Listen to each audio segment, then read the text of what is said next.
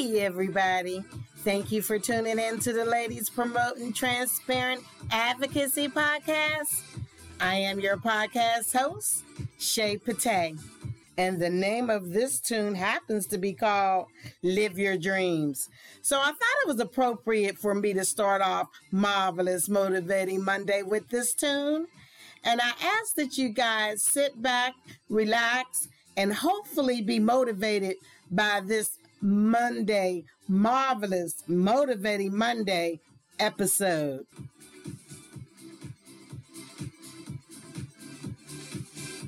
Hey everybody, I am so excited for this Marvelous Motivating Monday. I was flipping through the channels as usual, watching different excerpts from shows, and I just happened to come across an interview on PBS, and I'll talk about that in a different episode. I came across an interview with the amazing Ava DuVernay, and she was talking about a new series on Netflix that she did with Colin Kaepernick. And I was like, okay, I'm going to just sit here and listen to it. Now, the interview that she did, I am going to play parts of it on Wednesday because I'm going to do Ava as my Wonderful Women Wednesday. And I'll mention this again at the end of this episode. But she was talking about a series that she did for Netflix with Colin called Colin in Black and White. And I wanted to do this for a Marvelous Motivating Monday because I don't know about you guys, but a lot of people, and I am a major NFL fan, but a lot of people don't know much about Colin Kaepernick other than that he took a knee during his time as the quarterback for the San Francisco 49ers to protest all the racial discrimination that's happening in America.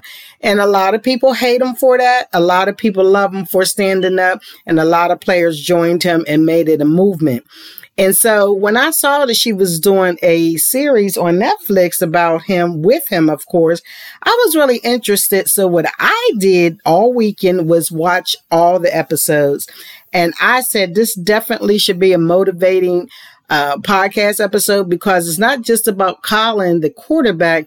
It's about Colin, the person from birth all the way through college. And then we know he went to the pros, but it's also about racism, discrimination, couples that adopt excuse me, let me back up. Couples who adopt children from different races and how they adjust to it, don't adjust to it, need to adjust to it.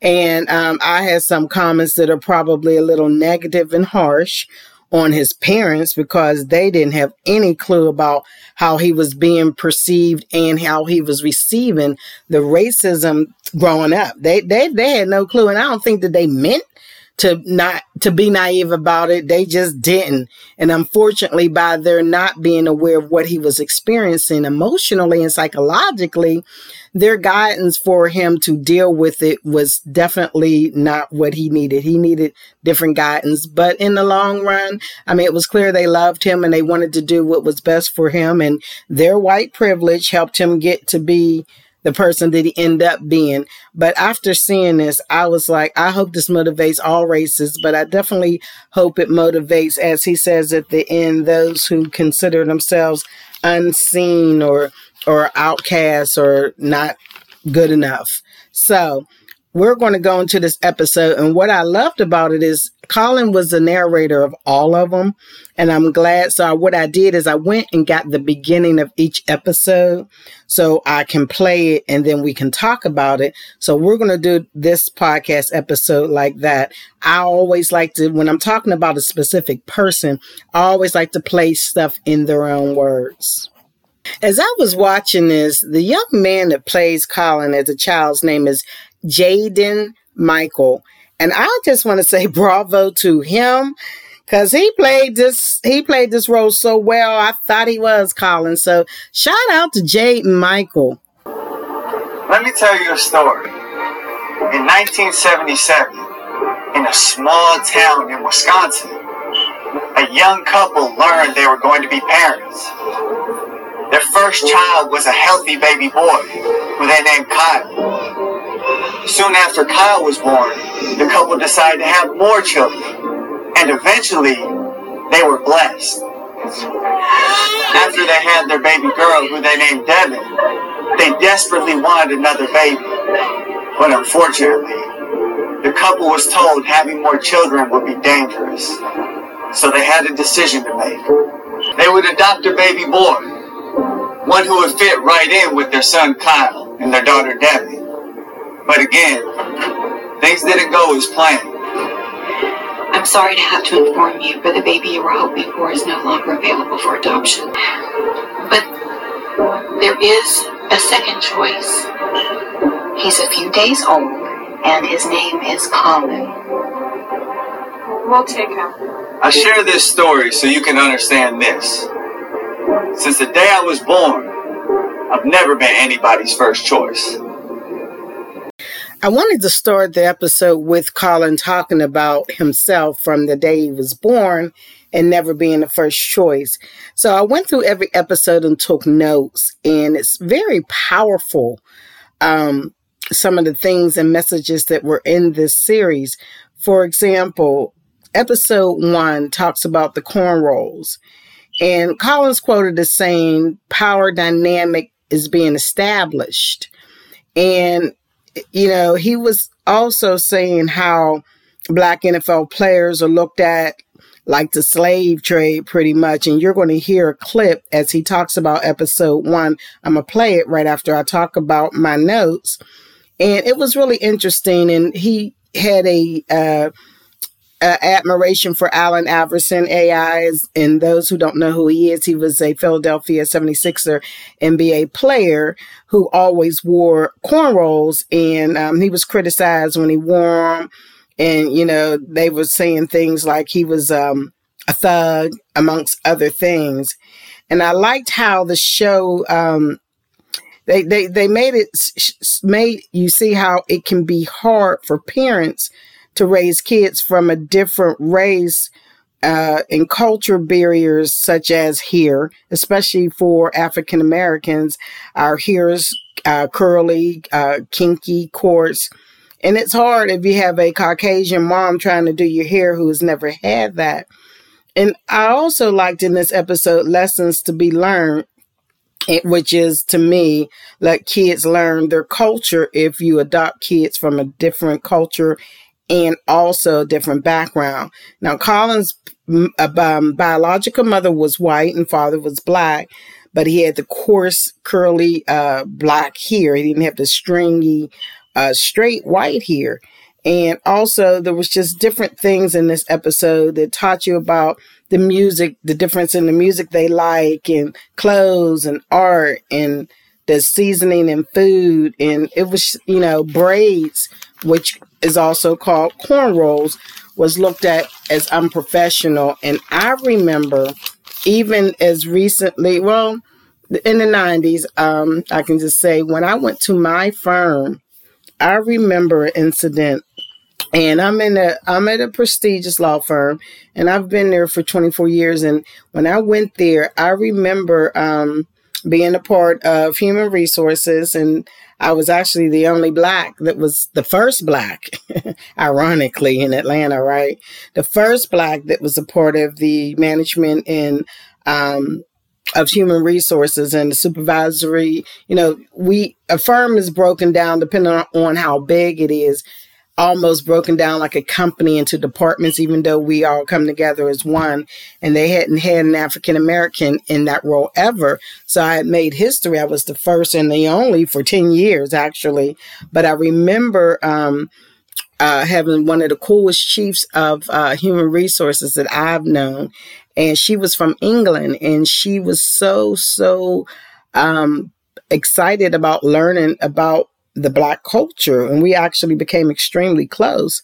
And she was kind of considered an outcast because she was a tall, blonde bombshell with a beautiful British accent. And then here's me, the only first and only Black. We sitting in the boardroom in the meetings. It's 20 of us, and we are the two to stand out. So we bonded. And I remember when we finally got another Black person in HR that actually was my sorority sister, the irony of it. we had a very big disagreement on something I did. I came to work one day and I had a kente cloth dress made, and it was so beautiful. So what I decided to do for the very first time was to come in to work with a very classic professional hair braid. My hair was braided. And I had my hair braided with the kente cloth, and I had been there a couple of years, so I had established relationships, and people, my Caucasian coworkers and friends, they loved it. They thought it was the coolest thing. Of course, they wanted to touch my hair and all that. And it was very classy. And the other Black person who, like I said, was my sorority sister, ironically, she approached me and was reprimanded me and was going to send me home because she felt it was unprofessional, even though it was classy, had the heels on. And anybody back then that knew me, I was the person that wanted to be the Black professional that looked professional 24/7. So I was always like really well dressed. So it wasn't like I just went from one extreme to the other. I just went culturally, and everybody loved it. And she told me it was embarrassing being only two Blacks and we supposed to represent. And it was a big deal. But to make a long story short, the chief was the opposite, who was both of our bosses. She told her, nope, she ain't going nowhere. And she loved it. And then after that, other African Americans at the firm started wearing braids. I had never seen anybody wear braids. Not saying they didn't. I had never seen it. And I was pretty close to a major percentage of the African Americans at all levels at the firm back then. So I got that from when he was talking about this. It was pretty deep. And then the second episode that he talks about, you know, I just want you all to, I'm going to talk about the episodes. I want you to hear what he says, and then I'm going to break down my notes. But let me just go back real quick about the cornrows, aka braids. In this episode, the first episode, you know, they, not just Allen Iverson, but they just associated wearing cornrows for Black men as making them thugs and violent people and criminals, which is unfortunate because it is a cultural hairstyle. But the second episode, this is called Quarterback, and I want to always open up the episodes with him opening them up and then me making my comments from my notes. So here is the second episode. It's funny. You would think going out and being clearly better than your competition would be enough. But often, too often, it takes one more thing to get over that hump. Something I got as a kid. A white man's stamp of approval. America promises equal opportunity to everyone. No matter who you are, you can go to a good school, get a great job, live in a great house. But none of that is possible without that white man's stamp of approval. Don't believe me? Here, I'll prove it to you.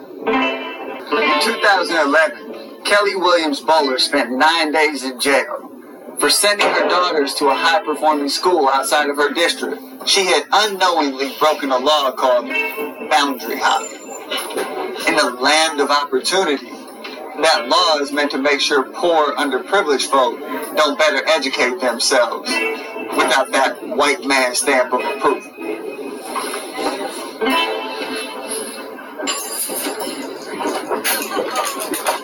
Then there's the question of employment. Can you get a good job earning a living wage without that white man stamp of approval? Making minimum wage, he would have to work 140 hours a week, or better put, 24 hours a day, 6 days a week to earn a living wage. Now, if that makes you go into work tomorrow and ask your boss for a raise, be prepared. You're probably going to need that white man stamp of approval to get it. So now you want to buy a house, and you have to get a loan. I think you can see where this is going. In 2015, 27.4% of Black applicants were denied mortgages, more than twice that of white applicants. And when Black applicants were approved, they usually paid higher interest rates. The top lenders are JP Morgan, Wells Fargo, and Quicken Loans. Want to take a guess who runs these companies? As long as we need that white man stamp of approval, our fate will be in the hands of those who may not think we qualify. Some people will say the system is broken. I'm here to tell you it was intentionally built this way. Now, that's episode 2 where he starts off. It's entitled The Quarterback.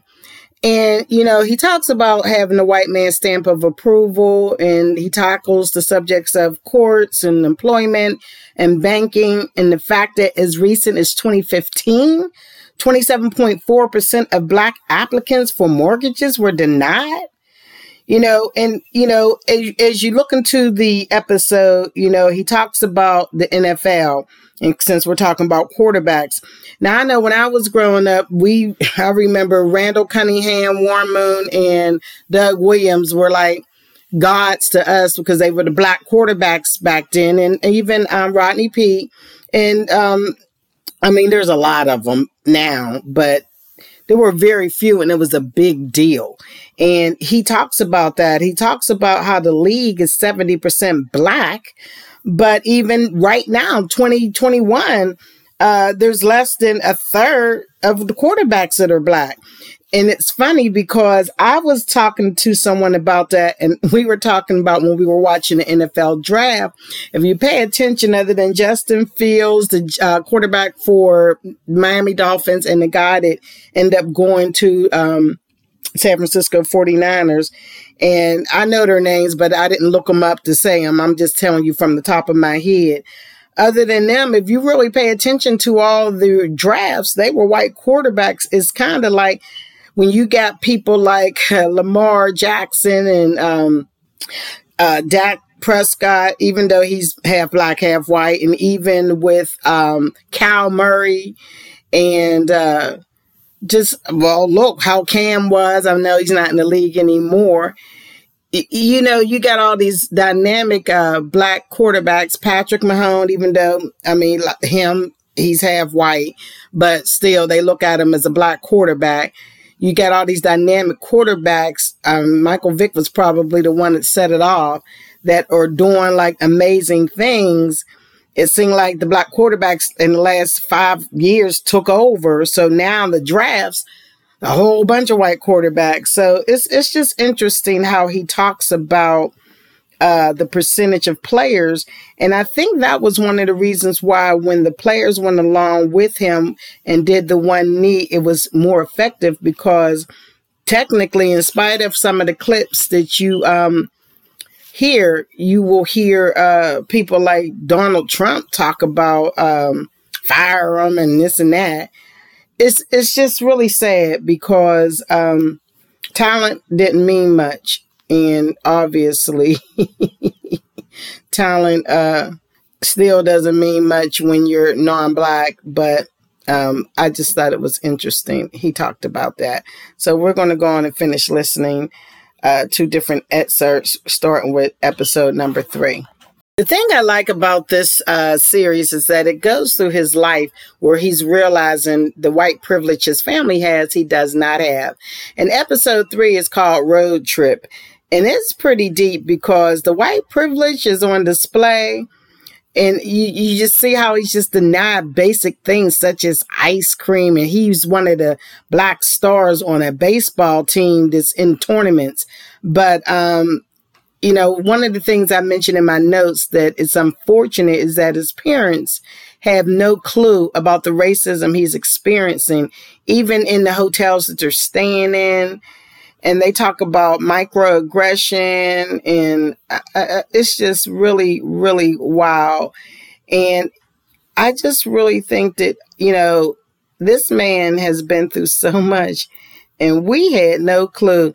But I want to let you listen to how he talks about episode 3, and On the Road with the White Privilege. Check it out. Let me tell you something. In Black Reconstruction, we're writing about the commonalities between working class Blacks and whites.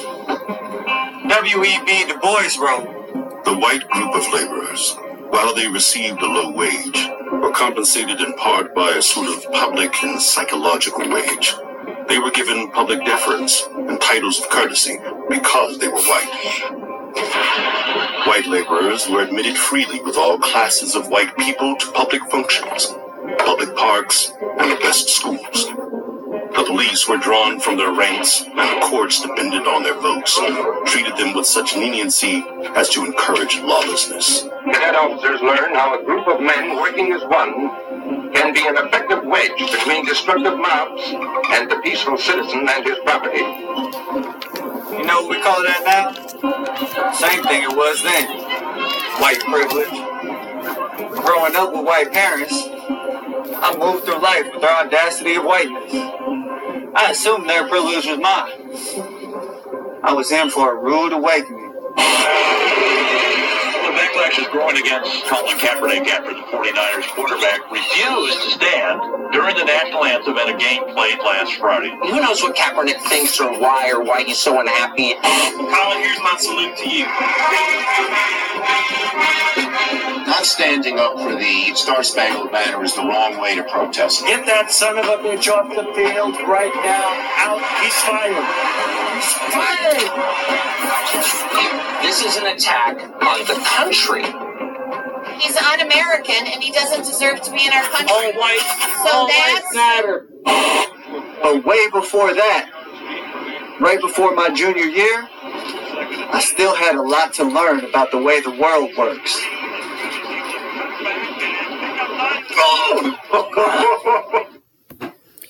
Now, the sad part about that episode, and like I said, I took notes during all the episodes, and I always like to play things in their own voice, which is what I just did.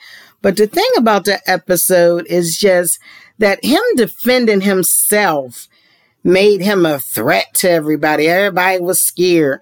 They have a scene where they're in the hotel lobby and all the white boys are being mean and ignorant and nasty.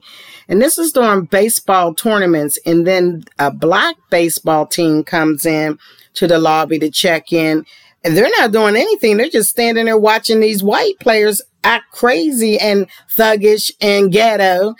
And the people from the hotel come over and address them. But they're so used to it. And unlike Colin has no clue about being black pretty much. And so he didn't understand how they were cool with it. And he's learning. He's learning what being black really meant because, as he says in his own words, he thought that the white privilege that his family had, he had too. But he learned that he did not.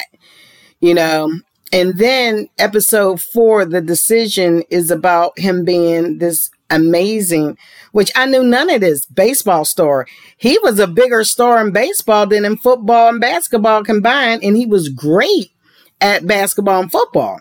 So, of course, you know, he talks about how the players for the baseball team didn't really respect him until he did what is called a no-hitter, which anyone's a baseball fan know what that is.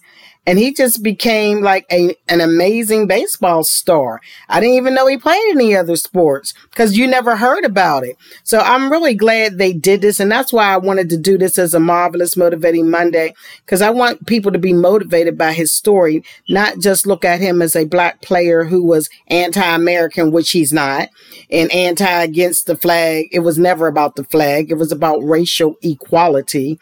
And, you know, it's funny how the Decision episode talks about how everybody wanted to make the decision that was best for them and their careers and didn't care about what Colin really wanted to do, because although he was this amazing baseball player, as a matter of fact, in 2005, he was invited to what's called the Area Code Games in the summer, which is considered the most prestigious showcase in high school baseball.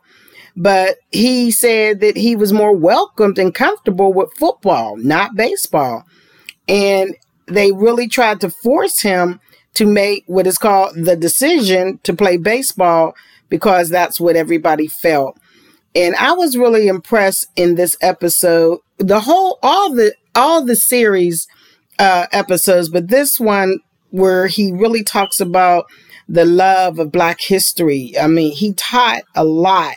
You know, he really did teach me a lot about Black history in these episodes because he's trying to show people how things really are. and how things are perceived. Because one thing, if you know nothing else, you should know that perception is more important than facts. And more recently in America, fake facts seem to be more important than facts. So check out what he says, though, about the decision, because I think this is very, very powerful. Check it out. Let me tell you something. There's an old saying in baseball, play the game the right way. It's something coaches tell players from T-ball to the big leagues. And something Romare Bearden, one of the best pitchers in the world during the 1930s, was very familiar with.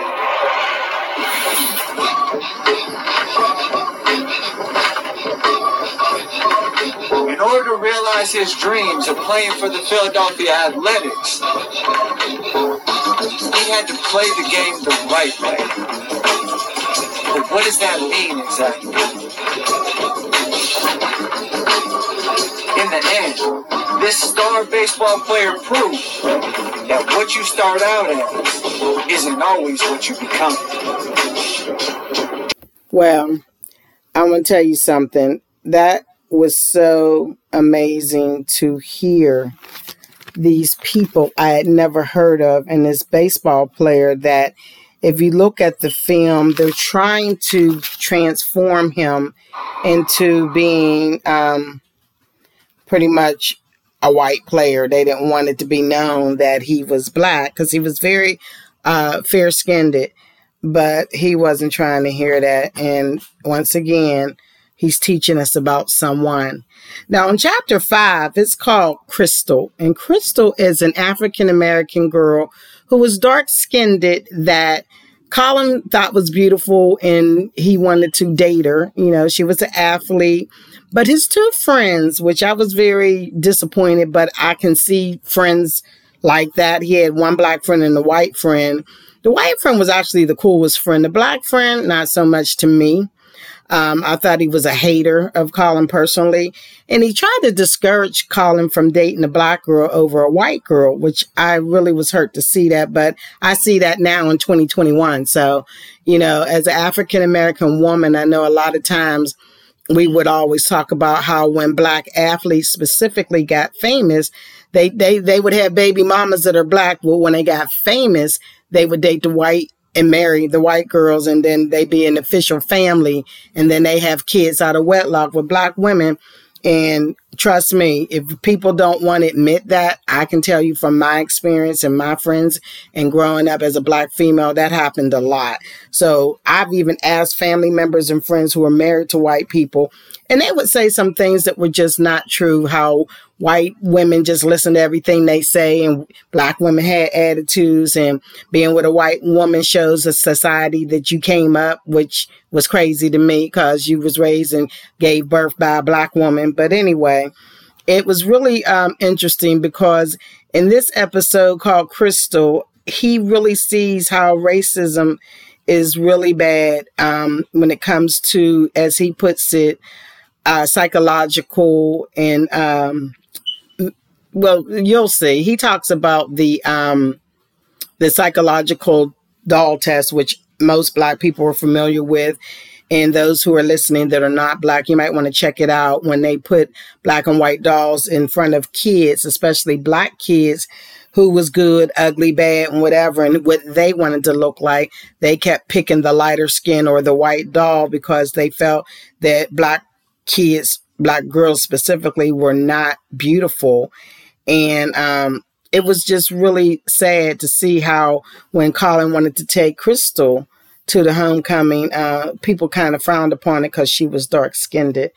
But I'm proud of him, and I like the way that he handled it because he learned to speak up for himself. So check out his comment about Crystal. Beauty is in the eye of the beholder. Sounds simple enough, right? Except when what we behold has been manipulated.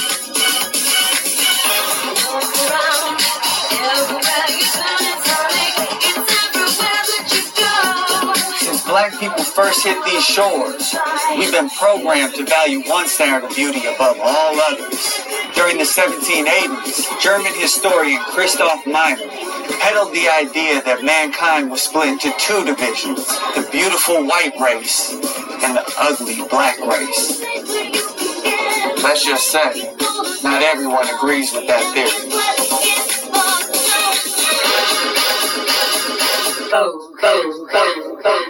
And I liked how he opened up that episode talking about it because it got deep when you actually saw the episode. Now, he ends it with a letter to himself. But let me back up for a minute and encourage all women to look at themselves as beautiful. Maybe different, but beautiful. But African American women specifically, we are beautiful in many, many, many, many, many, many shades. I have light-skinned friends who wish they were darker, dark-skinned friends who wish they were lighter, caramel in the middle friends like me, who I'm just proud to be. And the funny thing about me, I'm going to tell you something. My daughter asked me a question years ago, and I didn't really realize what I was doing. It took me, and I was an adult. When I started, I'm not a makeup wearer unless it's a special event. And so when I started wearing makeup, I was wearing MAC, and I kept buying 2 shades darker than my actual complexion.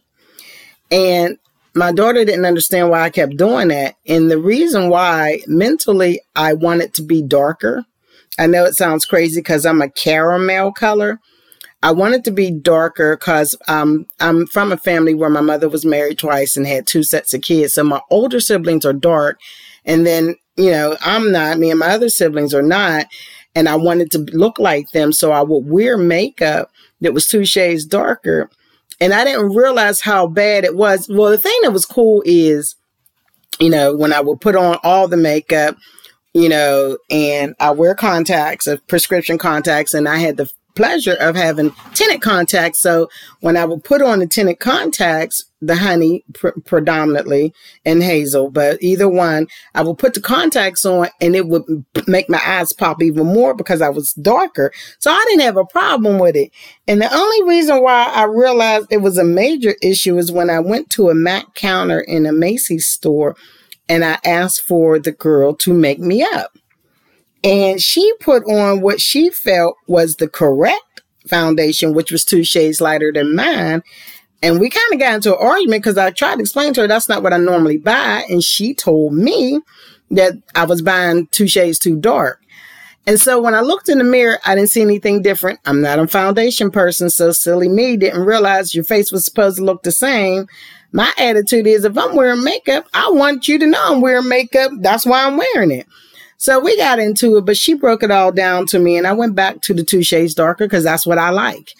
And but it's just so interesting, this specific episode, and I just kind of wanted to mention that to you, of the complex of skin in the African American community, and when other cultures make it worse and make it negative instead of something we should be proud of, mentally and psychologically, it is hard on a person. The thing that was the coolest about this whole episode for me is that he finished it off with a letter to himself.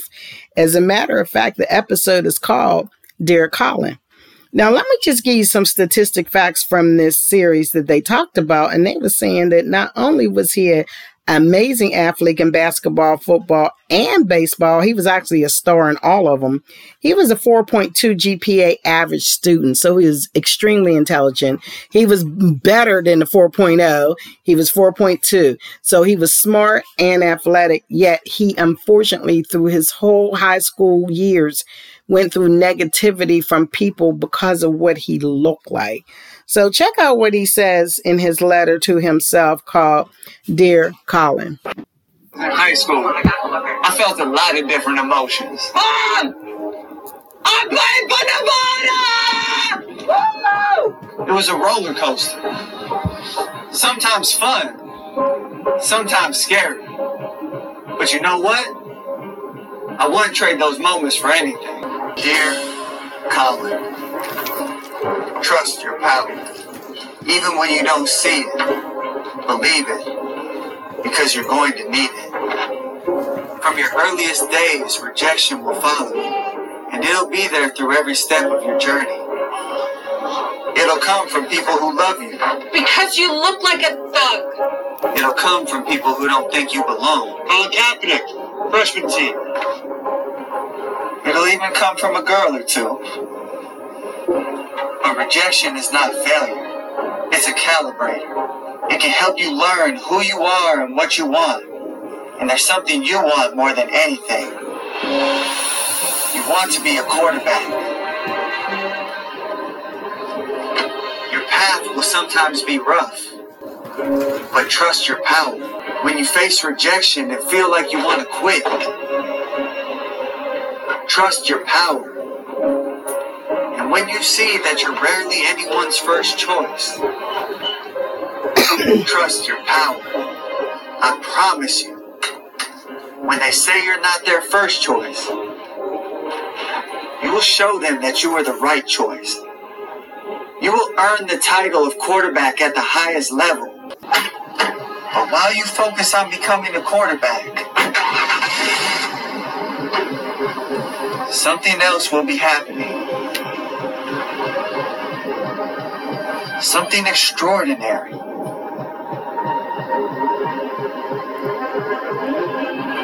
Something that you can feel, but don't have the words or wisdom to articulate. You will learn to love who you are, and not give a damn that who you are makes some people uncomfortable. You will know no matter how much people try to control you. Is that what you want? You want to be somebody's second choice? That they cannot break you. And you will learn to find beauty in places where the world tells you there is none. And because of these things, you will know when people try to tell you when and where you can be a quarterback. It doesn't matter. Because you will see you are more than a quarterback. Much more. Trust your power. Love your blackness. You will know who you are. Sincerely, Colin.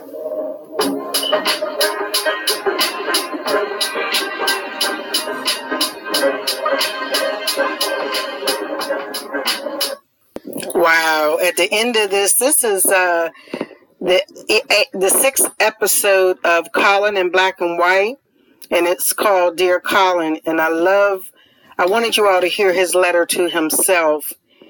And, at the end it says, to the underestimated, the overlooked, and the outcast, trust your power. And that's why I wanted to use this as my Marvelous Motivating Monday. I want you guys to go to Netflix and check this out, because it's not about Colin. Well, let me rephrase it. It is about Colin, but it explains to you why he is the person that we see now. Like a lot of people, I love him. I personally love him as a quarterback, but I didn't know anything about him other than he was adopted. And this series on Netflix called Colin in Black and White, which he and Ava DuVernay created, and they produced and created this. He narrated it. This is powerful because it gets us from his birth through college, how he had to deal with a lot of adversity. And I want this to motivate every race, but definitely the mixed race and the African American race.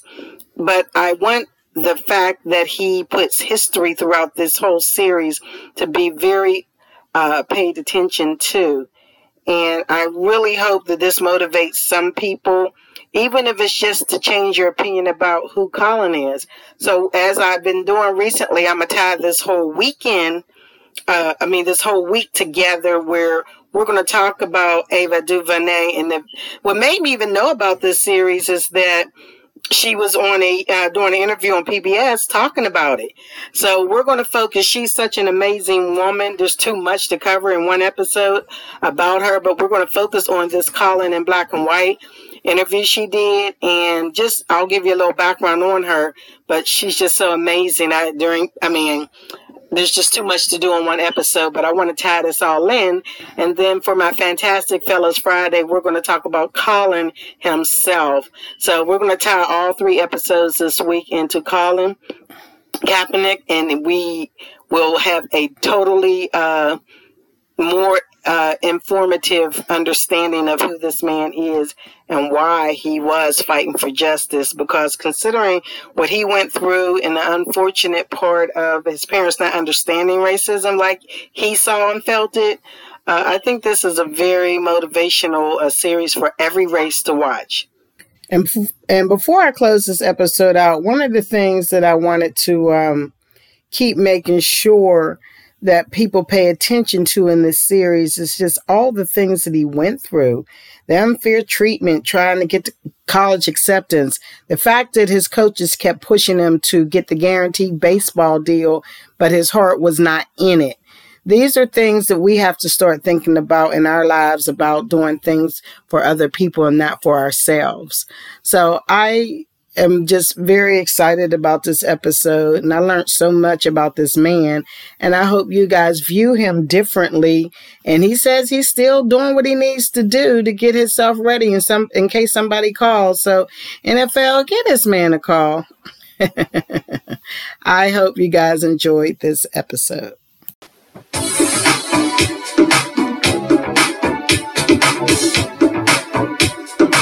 Well, guys, this will end this episode, and I hope that the information that you received is inspiring, uplifting, and informative.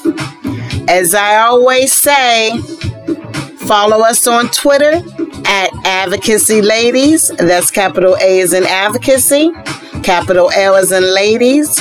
We are also now on Instagram, and forgive me because I'm still trying to learn Instagram, but we are on Instagram also at Advocacy Ladies. And you can follow us on many of the podcast apps. We are on Apple iTunes, Google Play, Spotify, Pandora, Alexa TuneIn, and of course, my hosting podcast company, Podbean. If you have any questions or subjects you want us to look into, give us a call. We're at 404-855-7723, or you can send us an email at podcasthost@shaypate19@gmail.com. And you know my favorite question is, what do you have to say? Thank you for listening.